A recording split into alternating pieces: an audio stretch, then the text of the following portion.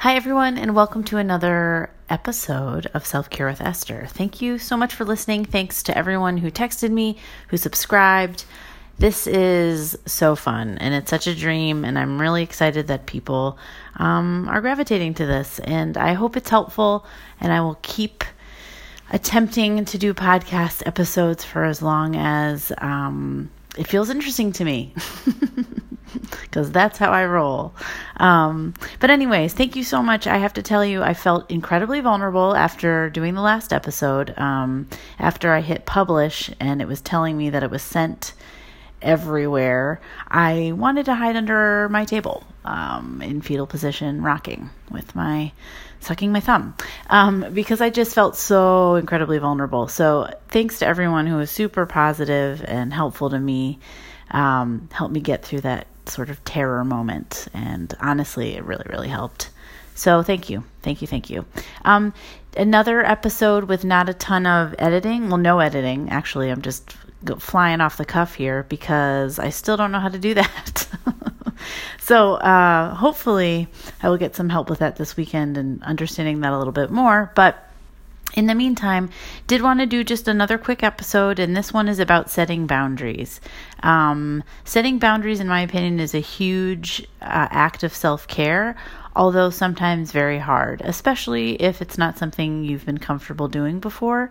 I was told years ago that you can still set boundaries even if you haven't in a relationship or a friendship or whatever the dynamic is from the get-go. It doesn't mean that you can't set boundaries now. It just means it's that much harder. And harder is okay. It's okay that it's going to be a little more awkward. It's okay that it's going to take a little bit more work, because if the boundary needs to be set, it needs to be set.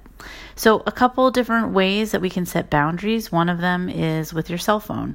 I think there's this culture where we are supposed to, the expectation is that we are to respond immediately to a text.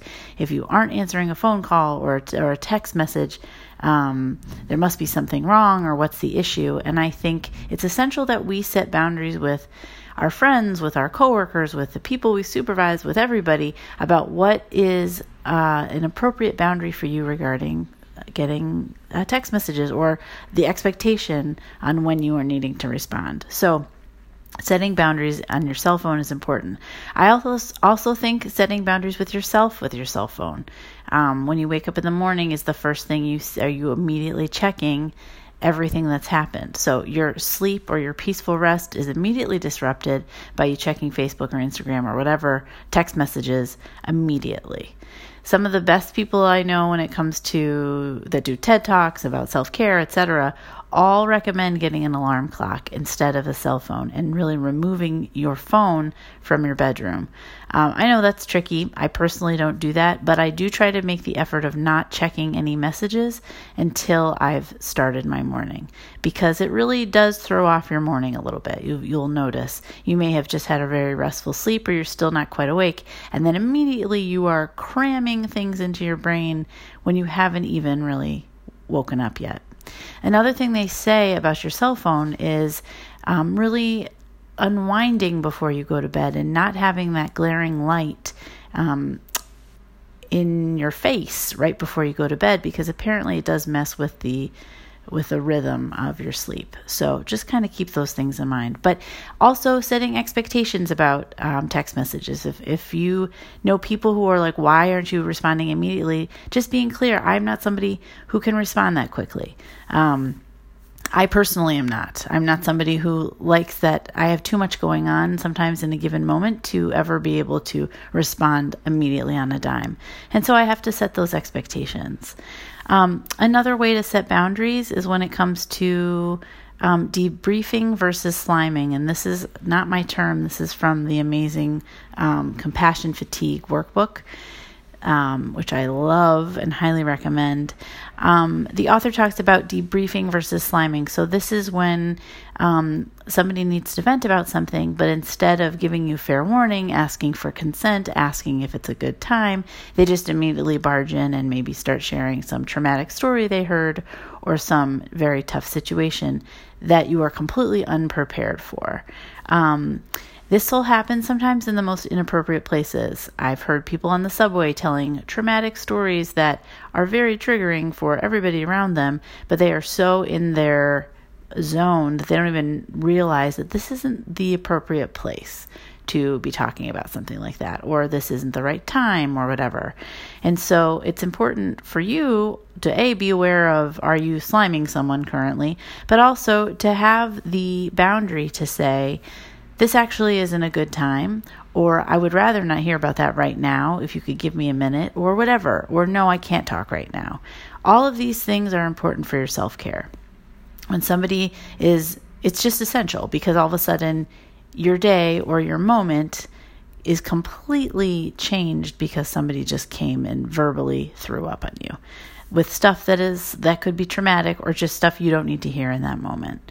So boundaries are important. And also boundaries are important for the people in your life.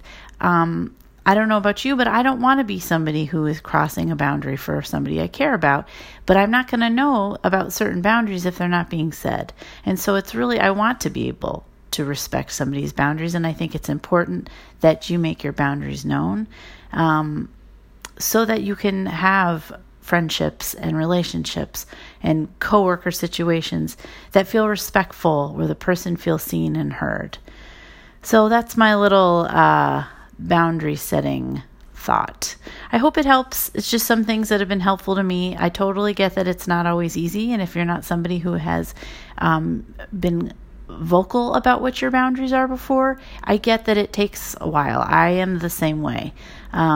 It has not come easy to me at all, but it is so beneficial. And after you get over the idea of it being awkward, you can really work through it. I think a lot of times people are so afraid to do things because of this feeling of, it's going to be awkward. You know what? Awkwardness, just part of the territory of being a human on earth. Somewhere along the line, I realized people didn't, there was this thing, all these memes came out, all this stuff came out about, heaven forbid, we're awkward. We're awkward all the time. All the time. So it's going to be awkward regardless of if you set boundaries or not. You might as well just set the boundaries so that you have a much more peaceful experience on this journey, on this self-care journey. All right, well, that's my 2 cents just about boundaries today. Again, I'm really hopeful that in the future I'm going to get I can figure out how to loop in guests, because I don't want to be the only one talking, and I don't think you want me to be the only one talking. So I will work on that. That is my goal for the coming weeks. But in the meantime, I really appreciate y'all listening, and and subscribing. So thanks so much, and I'll talk to y'all soon.